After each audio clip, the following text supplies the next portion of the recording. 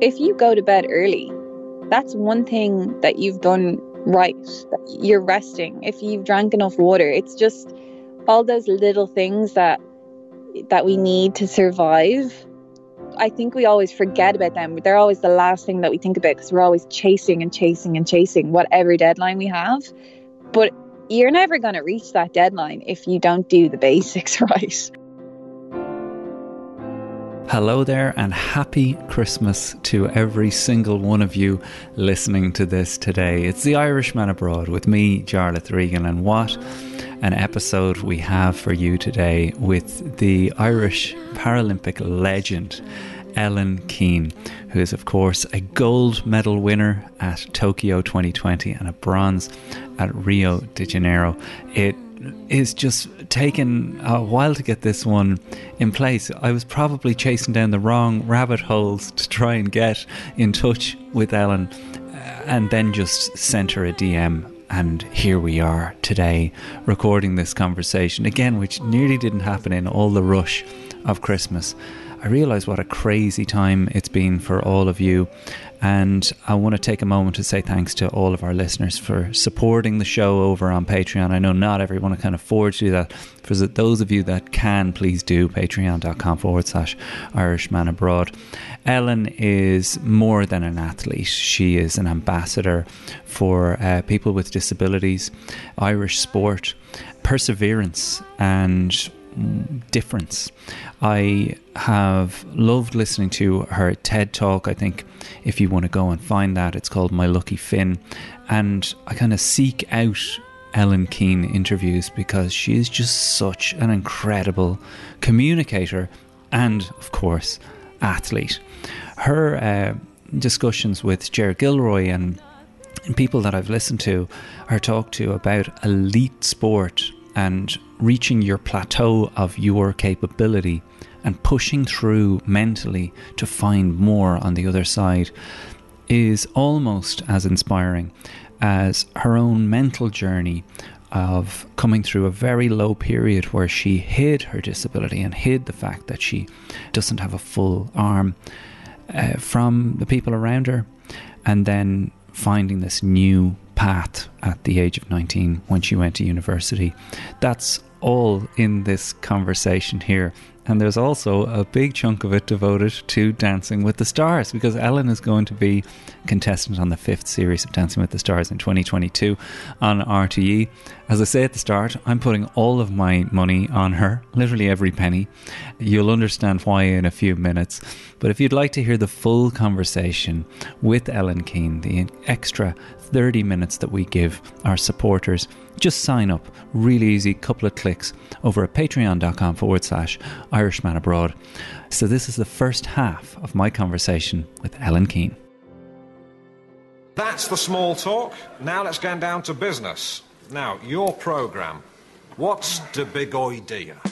Well, they've grown to know the Irish much better. We've now got to know how largely their mind works. I moved over here and immediately I had to up my game. I could not have done the job I did for quite a number of years in Ireland. I had to go and earn my living in England. I think a lot of it's in my hair. I think there's a lot of Ireland in here. I had an Irish upbringing. 20 years after an Irishman couldn't get a fucking job, we had the presidency. It was some heightened awareness of how hard my tribe had it in London. No blacks, no Irish, no dogs. Never has a nation so small inspired so much in another. So you could say there's always been a little green behind the red, white, and blue. Our family is very Irish, you know. Now, ladies and gentlemen, we have a very special announcement to make at this stage. Would you welcome, please, the wonderful Jarlath Regan!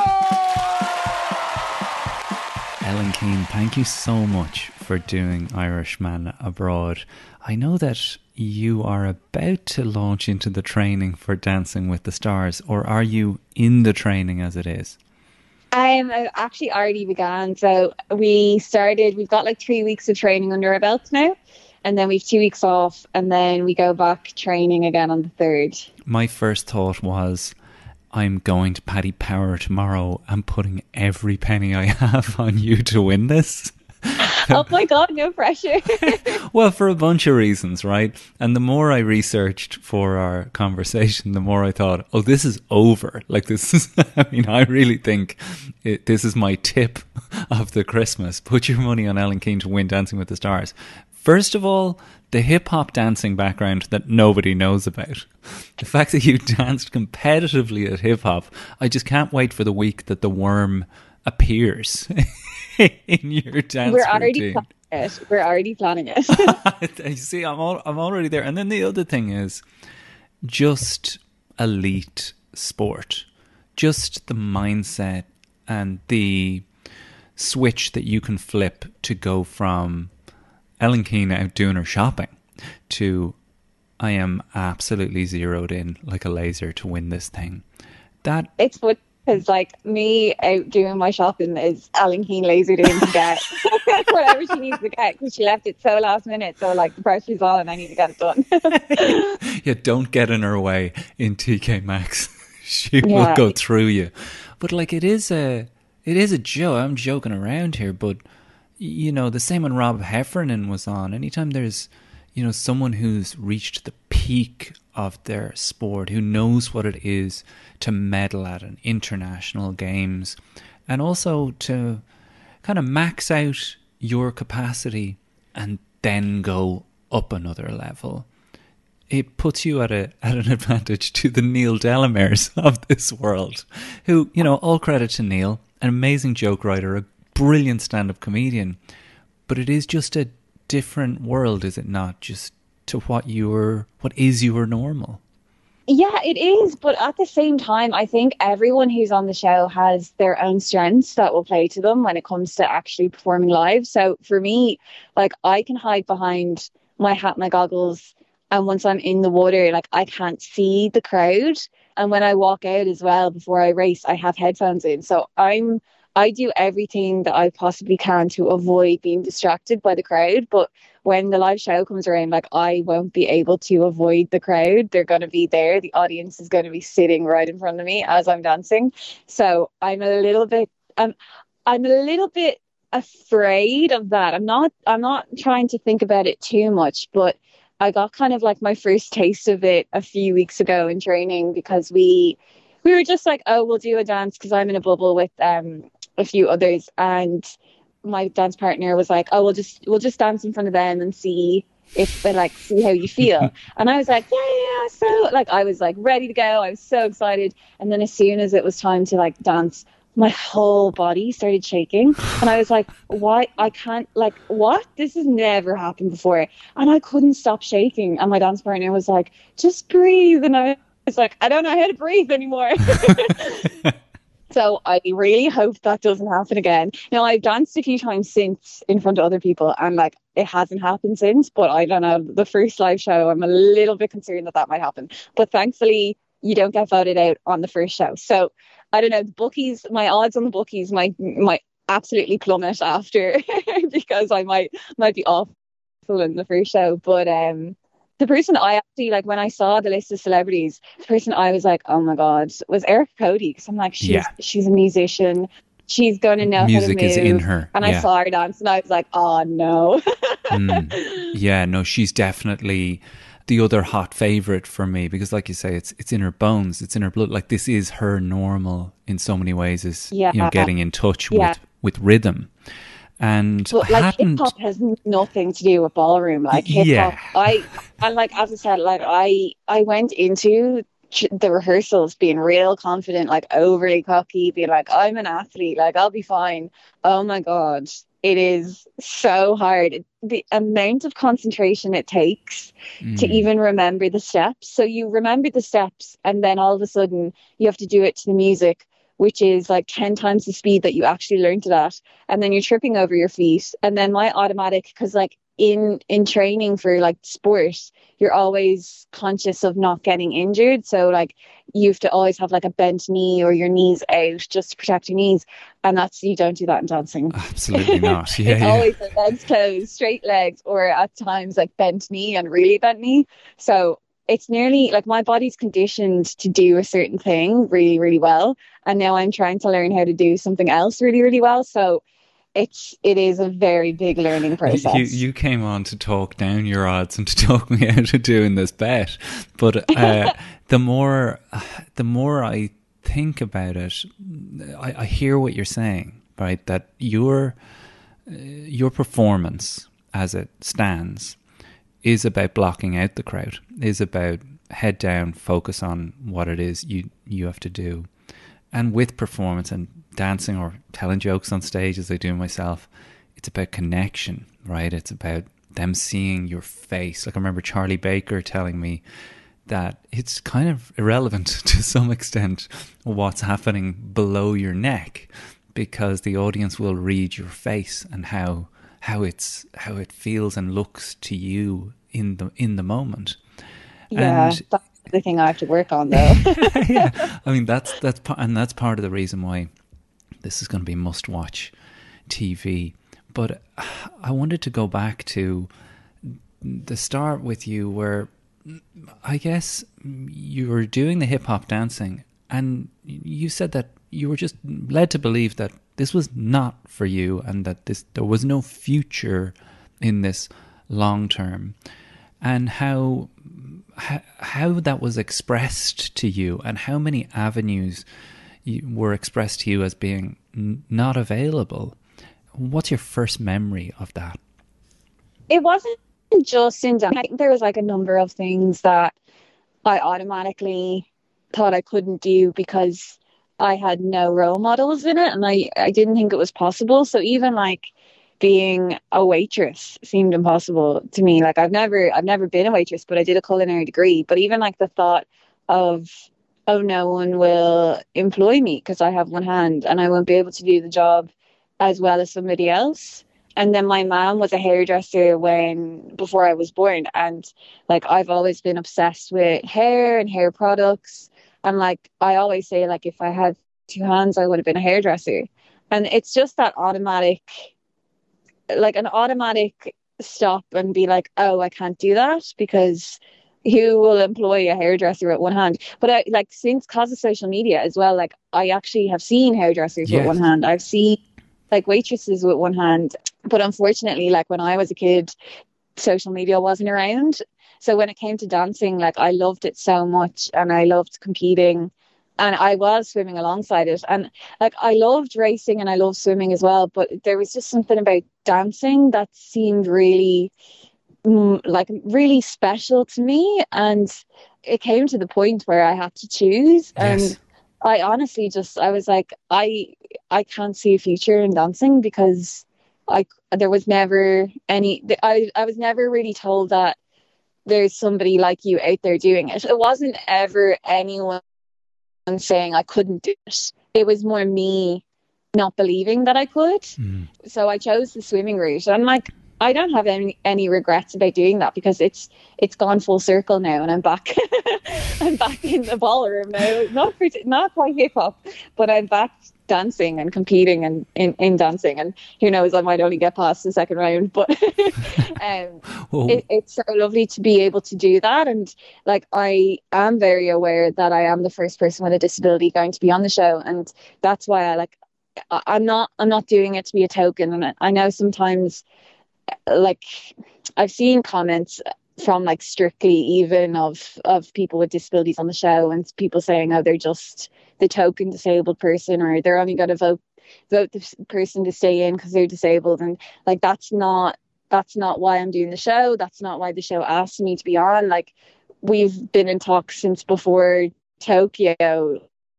Like I've wanted to do this for years, and they know I have. So it finally all came together. And even like when the show got postponed or even cancelled because of COVID, I was like, oh my God, my chance is gone. And then it got announced that it was coming back, and I was like, okay, yes, it's fine. I can do it now. Yeah, I mean, I think it's so, it speaks to the change, right? That we have to be living under a stone not to acknowledge the change in dialogue around difference.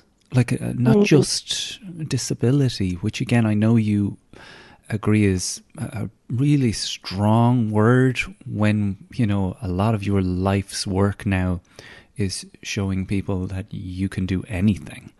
I just think that this discussion around difference and how whatever is unique about you is your strength is something that is so foreign from my childhood and a lot of Irish people's childhood. If somebody you knew was in the position that you were in, it was, Jesus Christ, don't bring it up. Do not mention the arm, whatever you do.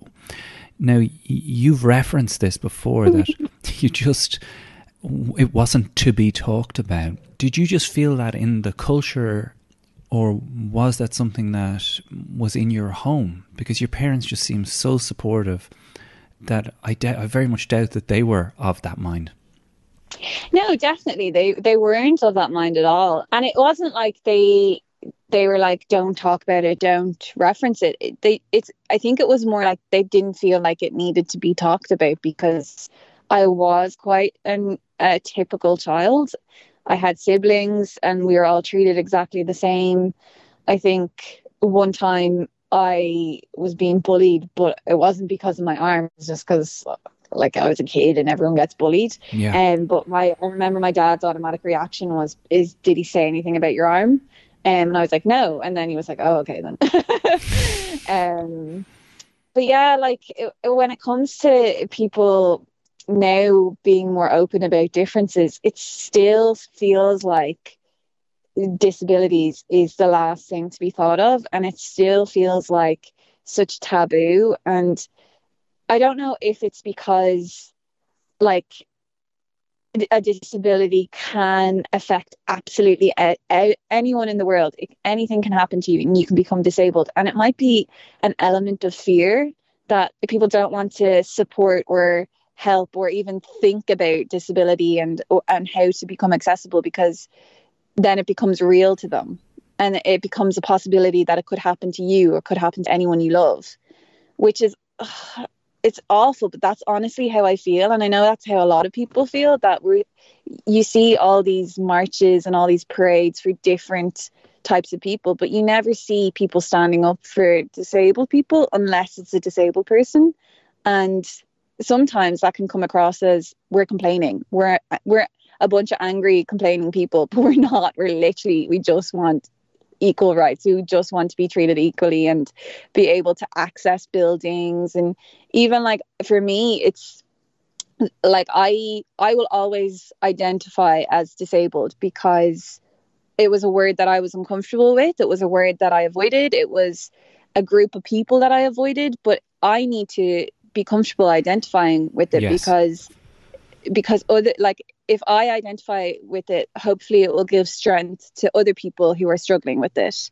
If they see me achieving, or they see me kind of not even just living my life and I acknowledge being disabled, hopefully it will give them a bit more freedom or courage to do the same. But like I will never say that I know what it feels like not to be able to access a toilet or not to be able to access a building. It's, to a certain extent, there are actually times when like I could be in a coffee shop and I've just bought a coffee and their accessible door is broken, so it's heavy, so I have to try and figure out how to open this door with a hot coffee in my hand, and 9 times out of 10 that coffee will spill all over my hands. Or it's just little things like that affect me. But if little things like that can affect me, what are those little things actually doing to people who need more accessibility? Like, and I think it's so crazy, isn't it, that essentially what you're arguing for is for a society that's more thoughtful and that considers those needs. And yet that's a struggle. Like that getting the axis that our world spins on to pivot just a tiny bit to make that door work, or to make sure, look, let's be honest, in the UK specifically, I've noticed it so many times, there just not being the access, or just it just being a monstrous pain in the hole for them to do the tiniest thing. And that said, like I feel like Britain's connection to returning war heroes is a factor in their attitude towards amputees and people with disabilities, that there is a greater awareness of them as athletes as well, that people compete at this monstrously high level. But it does feel like a push, does it not? Do you feel like that push is getting easier or getting harder in Ireland specifically? Well, even if, like, just even thinking of the UK though, because I've obviously been to the UK a lot, their attitude to disabled people is completely different. And it's upsetting that I actually enjoy going to the UK, because I know if I need help or if I'm struggling with something, the person in the shop or in the cafe or whatever is just going to automatically help me without making it a big deal. And it happens all the time. Like, whereas here, it's people ask if you need help when you don't need help, and then watch you struggle when you do need help, which is awful. But in the UK, like, I know, like, straight away, they won't even look at my arm. They'll just start packing my bag, or they won't, like, they never even look at my arm. Whereas here, they'll just, like, look and assume I'm incapable of things, which is, I think which that, is not good. yeah, I know. And I hear that, because I know that, I think I've witnessed that reluctance. And some of it is a fear of, how will the person take this if I'm to help out? Are they going to get angry at me? And some of it is they just don't, I think sometimes they just don't think. But I've definitely witnessed what you're describing in the UK. I don't know if it's an education thing. Like, in the UK, obviously they're more exposed to it. And because of the Paralympics in London 2012, they would have been really exposed to it. So they have a whole new kind of respect for para athletes.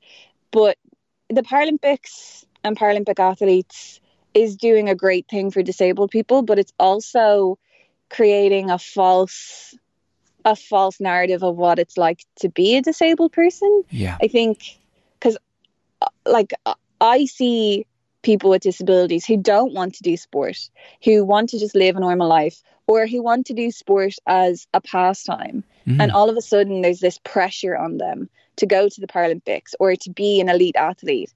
And they just want to swim. They just want to go for a paddle. They don't want someone staring at them thinking, if they do all this training, they could go to the games. So we need to find that balance as well of the para athletes or Paralympic athletes are like the elite, and normal people are allowed to exist in between. Like, you don't have to be either completely incapable or an elite athlete. Like, you can be mobile. It's so funny that it has to be said. It is so funny that it has to be said, but it's something that I'm sure listeners now are going to be thinking, yeah, that's true. Whenever I see someone, I think, must be going to the Paralympics. But no, he's just a guy who likes playing five-a-side. But a light has to come on. A light has to go on, though, right? At 7 years old, you've said that the love got sparked, and from that moment on, the real hard training began. When you say the love got sparked, or that the light went on, was it still, even when the hard training had begun, was it still just, I love going fast, I feel free in the water? Or was it right away, I wonder, could I go to the Paralympics? Because I know your dad was aware of it early doors. Yeah, I think I just loved competing, and I loved racing, and I loved the fact that when I was like under 12, before like puberty hit and everyone grew muscles and got taller, I would have been the same speed as people my own age, which, like, I could compete against them and right, I could win or I could lose, and there wasn't really much difference until puberty hit and everyone started to grow, and then that's really where, like, I became a bit more unbalanced, or I couldn't get as strong as everyone else that quickly. So for me, it was just loving being in the water. Swimming is an amazing sport for friendships. I'm still friends today with with girls that I swam with 20 years ago, and I would be closer to them than I would have been with any school friends or any college friends.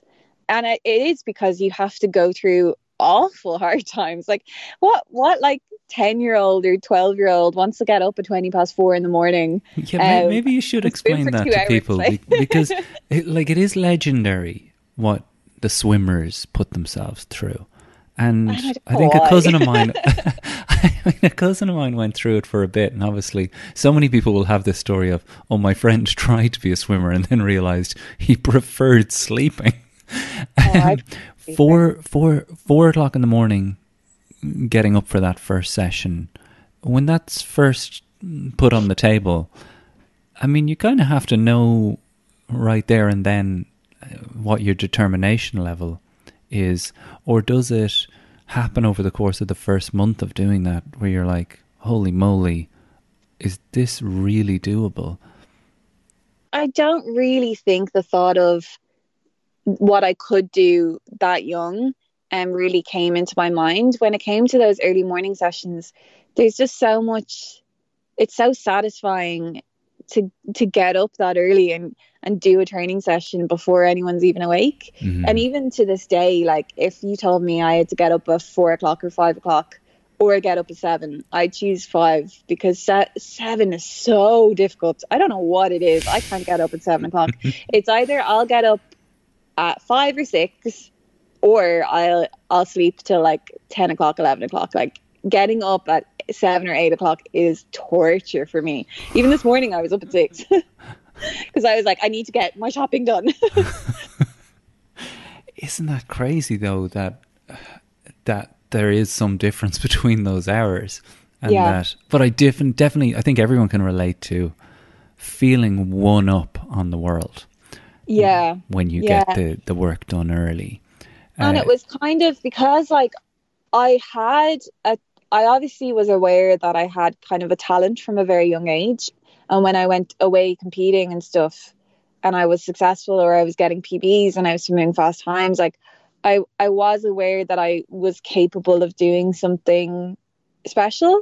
And that's what drove me, knowing that I was capable of doing something special. But I didn't really know what that special thing was until I went to the Paralympics in Beijing, and I knew I wanted to win a gold medal. But then when I came home, like, no matter how hard people try and prepare you for the low after a games, nothing can really prepare you. Because like I was a kid, that was my first major international. You're 13 at the time. Yeah, I was 13 at the time.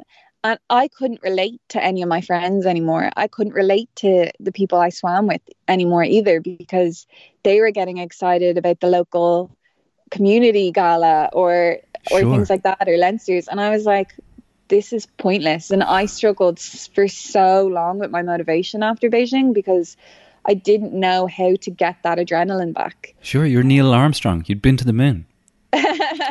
Yeah, but I'd been to the moon, but I hadn't won a medal. I hadn't been on the podium. And then for London 2012, like I wasn't fit enough. I wasn't motivated. I had a really awful time, but I think I needed to have that awful time to really motivate me to come back stronger and try and get a medal in Rio. And then in Rio itself, like all along, like I had to grow up. I had to come to terms with the fact that I was having like mental health problems about my arm. I was insecure about my arm. I was having really bad anxiety. And you can't just switch that off when it comes to racing. You can't go from like for 20 hours a day being like, I am unworthy. I don't deserve love. My body isn't right. My body isn't normal. And then stand up and race and tell yourself, I believe in myself. I'm great. I can do this. Like it's impossible to do that. And I literally had to go on such a journey to even win that medal in Rio. But then after Rio, like it was, I want to win a gold medal, and how am I going to do this? And it was only really between Rio and Tokyo that I really started to believe that I could do that. Well, Ellen, I'd love to dig in a little bit deeper into some of what you said there about the journey. And like you hit on an awful lot there that we see reflected in so many sporting journeys, that you can't have a duality of person. They're really the wholeness of the one that wins is ultimately at peace. The person who's most at peace with themselves will win. It's so strange that you see that time and time again, but that's literally what you've described. That struggle. Yeah. That's exactly what happened. Like, that's why, like, when I did win my gold medal, and I've been told so many times, like, my teammates were so disappointed that I didn't get on the lane rope and celebrate and throw water everywhere and smash the water and be ridiculous and have loads of photo opportunities. Like, if I win a gold medal again, I know to fake it so that I can get those photo ops and I can get cool photos taken. But when it happened, like, I was just so relaxed, so at ease. So the last thing I said to myself before I walked out was, no matter what happens, I love you. And I never felt that calm or that, like, just at one with myself and like completely, like, it didn't matter if I won or lost. I just wanted to make myself proud. And that's why, like, the time was more important to me. Like, it's amazing that I was able to win the gold medal, 100%, yes. But to know that I could swim that fast was what I wanted. Oh, what can you say about Ellen Keane? Well, I can tell you there's another 30 minutes of this conversation, maybe a little bit more, over on patreon.com/Irishman Abroad. Just a joy to talk to, and so much more that we get into, including just the realities of competing at the Olympics and the stuff that she didn't expect and the stuff that she didn't expect afterwards, the come down from these games. It seems like the better you do, the harder it is to come back and come back to reality. I was shocked to hear some of the stuff that she had to say towards the end about how other athletes treated her when she came home. You'll want to hear this. It's over on patreon.com/Irishman Abroad. Supporters of our show get access to the full back catalogue of Irishman episodes. That's 8 years of conversations with the greatest Irish people ever to have lived, as well as everything that we're going to produce in the future in its full form. So a new interview comes out each Sunday and you can get the full uncut version of it each Sunday. You also get the bonus episodes each week. Sonia O'Sullivan and I talk running on a Tuesday, and on a Friday we get Marion McKeown, Irishman in America. You get that as well. Those are exclusive episodes for patrons only. Patreon.com/Irishman Abroad. Happy Christmas to you wherever you are in the world. I'm so glad that I could be your accompaniment for some of this crazy year. We've no plans of stopping, but like I said, we can't do it without your support. This is a crowdfunded podcast. It is not here without you. So please consider it this Christmas. If you've got an extra $5 in the month, come over and support us, and I'd be massively grateful. Brian Connolly is on sound. Tina and Mikey make it all possible. John Maher provides extra research, and you guys are the lifeblood of the show and the reason that I keep doing it. I will talk to you on Tuesday with Sonia, because Irishman Abroad literally never stops. Next Sunday we'll be back with our 2021 awards for the year. Don't miss that episode. I'll talk to you then.